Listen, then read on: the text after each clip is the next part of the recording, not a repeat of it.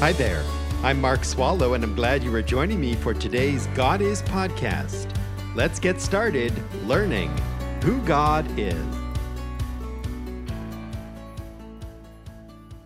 Thank you for joining me today from wherever you are and by however you listen as we meet together coast to coast here in the United States and all the way around the world. It is good to be together again at this time, and I hope that you are well.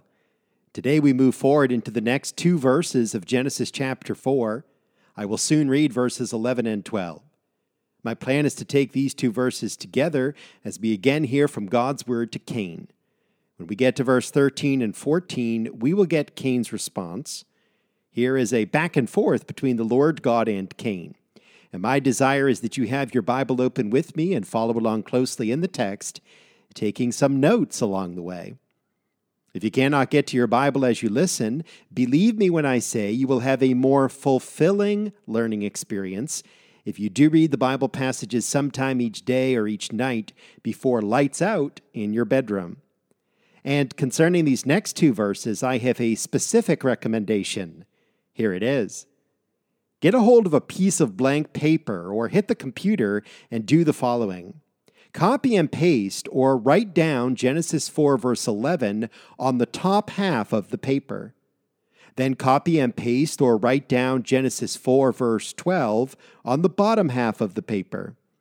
When you look down, you will have a top-down, broad view of both verses. What you will see is that the first part of verse 11 matches the first part of verse 12, and the second part of verse 11 matches the second part of verse 12. How do I know? I know because this is how I study each verse of Scripture. Yes, I have my printed and bound Bible here on my desk, but on a clipboard I have posted the text on a blank Word document with plenty of room to take notes. I use a pencil in case I want to erase, make changes, and draw all sorts of arrows and lines connecting words and phrases. And you say, well, Mark, I'm a 21st century woman, a 21st century man, and I do all my work on my iPad, on my tablet. I am on my phone like all the time. Pencil and paper? Who are you? Hey, Swallow, what planet did you just arrive from? Okay, fair enough. However you write and draw and take notes, I ask you to consider on one line, Genesis 4:11, and somewhere down the same page on another line, Genesis 4:12. Once you have this, bring it along to this broadcast and/or podcast each new day. And I will be sure to clearly point out how these two verses work together in the perfect way in which God speaks to this man whom we have gotten to know, Cain. Now, having said that, I will actually pick up the reading at verse 10. Let me read for us now Genesis chapter 4, verses 10 through 12. Genesis 4, beginning in verse 10. God said, "What have you done? The voice of your brother's blood is crying to me from the ground. Now you are cursed from the ground, which has opened its mouth to receive your brother's blood from your hand. When you cultivate the ground, it will no longer yield its strength to you. You will be a vagrant and a wanderer on the earth." In this text, we have God, who is the judge, and we have Cain, who is guilty of murder. There is no jury because God does not use juries. He already knows perfectly who is guilty and who is innocent. Cain is guilty of premeditated first-degree murder. And in verse 10, which we have studied, God brings his conviction. Cain has received his conviction. And in verse 11, God gives the sentence. Verse 11 is Cain's sentencing. This is Cain's punishment. This is how Cain will do his time. In verse 10, the conviction. In verse 11, the sentence. And God sentences Cain beginning with these words. Verse 11 opens, "Now you are cursed from the ground." There are three words there that deserve to be highlighted. The words are you, cursed, and ground. You. God the judge speaks directly to Cain the convict. Cursed. For the very first time in Scripture, God directly curses a person. and ground, because in both verses 11 and 12, the Lord emphasizes the ground. The ground is important. You cursed ground. 3 words. And let me say more about you, that is Cain, literally being cursed by God. If you were with us in Genesis chapter 3, then you will remember that we have read about God putting down a curse twice before. And by the way, if you missed our series in the previous chapter, Genesis 3, that is available to listen to anytime, either as a downloadable free podcast, or you can hear it right on my website, godisministry.org. I encourage you to check out the hundreds of previous podcasts available to you and people you know on godisministry.org. Genesis chapter 2 is also there, plus much, much more. So get online today and visit godisministry.org. Following the shocking and tragic sin of Adam and Eve in the Garden in Eden, God speaks, and in Genesis 3, verse 14, God curses the serpent. I'm reading Genesis 3, verse 14.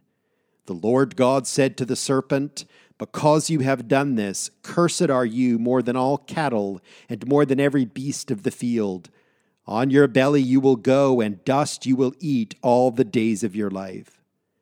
There, in Genesis 3:14, God curses the serpent. And now let's drop down to verse 17. This is Genesis 3:17. Then to Adam God said, "Because you have listened to the voice of your wife, and have eaten from the tree about which I commanded you, saying, 'You shall not eat from it,' cursed is the ground because of you. In toil you will eat of it all the days of your life." There, in Genesis 3:17, God curses the ground.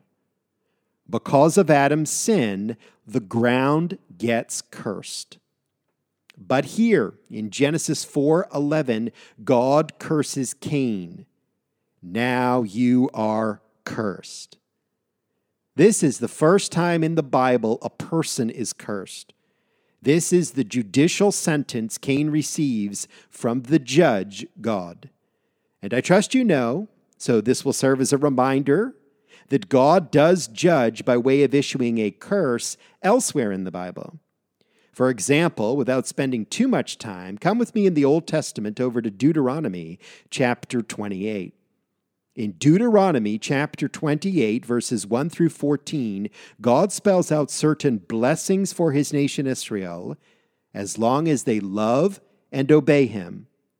But in verses 15 through 68, God spells out certain curses for his nation Israel when they do not love and when they do not obey him. Deuteronomy chapter 28 is one we should read regularly, or more regularly, and take to heart. Even though these words are not directly for us, they nevertheless exist for our instruction. We too are commanded to love and obey God. If we do, there is every spiritual blessing awaiting us. If we do not, we can expect that our lives will be cursed. And I want to give you a flavor for God's curses in Deuteronomy 28, for example, at verses 15 through 20. "But it shall come about, if you do not obey the Lord your God, to observe to do all his commandments and his statutes, with which I charge you today, that all these curses will come upon you and overtake you. Cursed shall you be in the city, and cursed shall you be in the country. Cursed shall you be your basket and your kneading bowl. Cursed shall be the offspring of your body, and the produce of your ground, the increase of your herd, and the young of your flock. Cursed shall you be when you come in, and cursed shall you be when you go out. The Lord will send upon you curses, confusion, and rebuke in all you undertake to do, until you are destroyed, and until you perish quickly on account of the evil of your deeds, because you have forsaken me." This is God speaking in Deuteronomy 28, verses 15 through 20. So the man Cain was the first person to be cursed, but sadly not the last. There is a proverb that stands out in my mind in this regard. Proverbs chapter 3 and verse 33 says, "The curse of the Lord is on the house of the wicked, but he blesses the dwelling of the righteous." We see this in the life of Cain and Abel, Cain being wicked and Abel being righteous. The curse of the Lord is on the house of the wicked, but he blesses the dwelling of the righteous. Proverbs 3:33. And someone might ask, does this curse mean that Cain could never have been saved? Does the curse mean there is no possibility for God to forgive Cain of his sin? I say no. There is always, up until the point of physical death, there is always an opportunity for Cain, an opportunity for anyone to turn away from sin by turning in repentance to God and asking his full and free pardon. But we do not find that Cain expressed genuine sorrow for his sin and sought the forgiveness of God in the Bible, do we? We are in the first part of Genesis 4, verse 11, and we have focused on this word, cursed. I hope that you will be back with us again tomorrow when we move into the word ground. And then we start making connections between the first part of Genesis 4, verse 11, and verse 12. And please do the little exercise I outlined at the beginning.